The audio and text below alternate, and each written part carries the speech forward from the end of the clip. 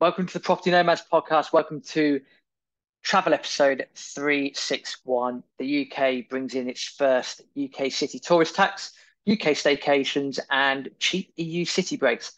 Bit of a different format with the travel episodes this month. So, as you've been accustomed to, we've been talking about things that we've done, places that we've been to, experiences that we've had. We're pretty much at the stage where we've exhausted all those options. And rather than keep repeating ourselves or trying to find slightly new angles on places that we've already been to, we thought it would be a good idea to try and come up with something different that's still travel related, maybe something that's a little bit more up to date. So that's what we're going to be doing moving forwards.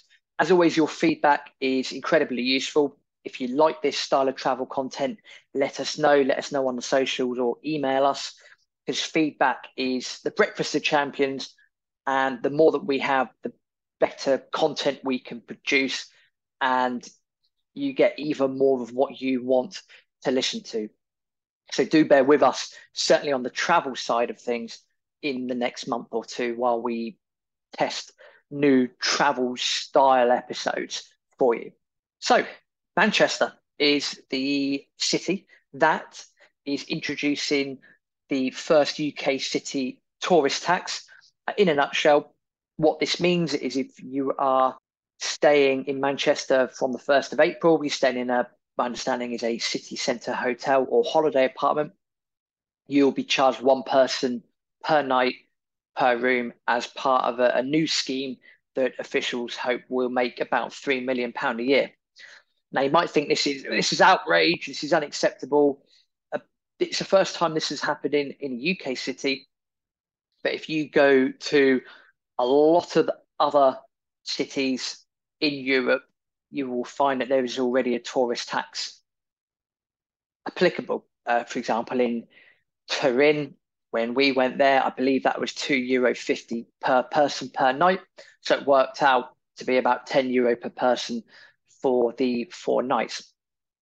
It's just a concept that's probably not very familiar to citizens of the UK. So Manchester has brought this in. Again, they're trying to raise, they hope, about £3 million a year. This is not uncommon in Europe. Again, we've had it recently in Turin. When my brother and I went to Rome years ago, there was one there. There's also, I believe, one in Barcelona, Venice, and I'm sure there's a lot of other places, cities in Europe that have tourist taxes as well.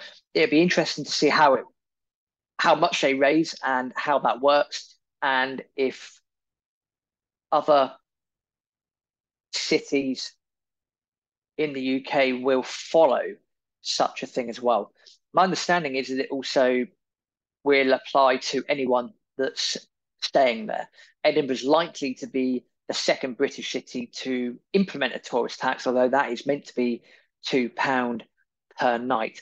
Now, again, concepts, something that's been around before in Europe. How will it work? Probably just a case of be added to your total bill. Sometimes you might have to pay it in cash on arrival. What I find fascinating is, number one, how much will it generate? Number two, how do the cities then reuse those funds? Are they going to reuse those funds for what they say it's about? Are they going to go around and do some more cleaning, enhance the business areas of the city or cities, whatever it is? But bear that in mind, that is coming in. I always get a bit concerned when these things come in, especially because it's coming in from April the 1st.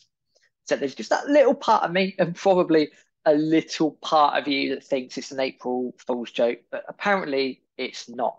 So just bear that in mind when you're heading to Manchester, or if you're heading to Edinburgh. Edinburgh haven't introduced theirs yet, but they're expected to do so in due course.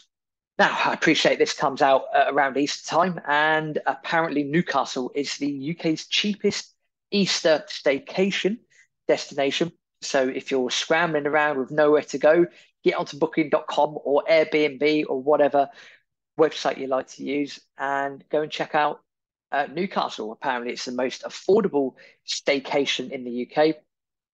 Pembrokeshire in Wales, apparently number two. Anglesey in Wales, apparently number three. Lake District in England, number four. And Snowdonia in Wales, number five.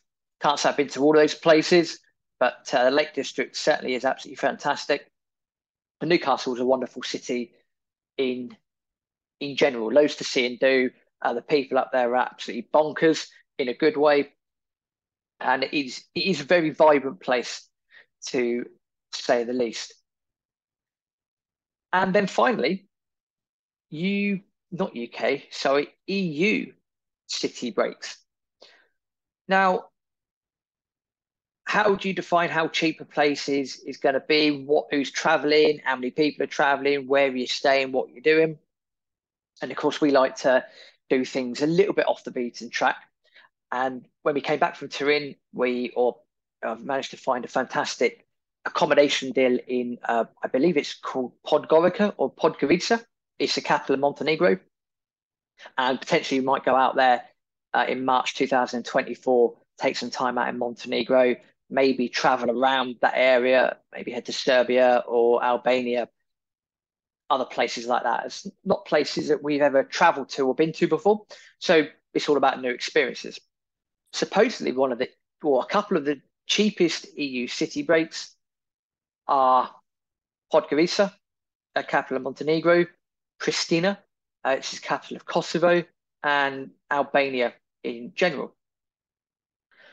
All of those cities and countries are relatively straightforward to get to from the UK. And the people that went round comparing the deals, to be honest with you, they were doing it on a bit of a shoestring.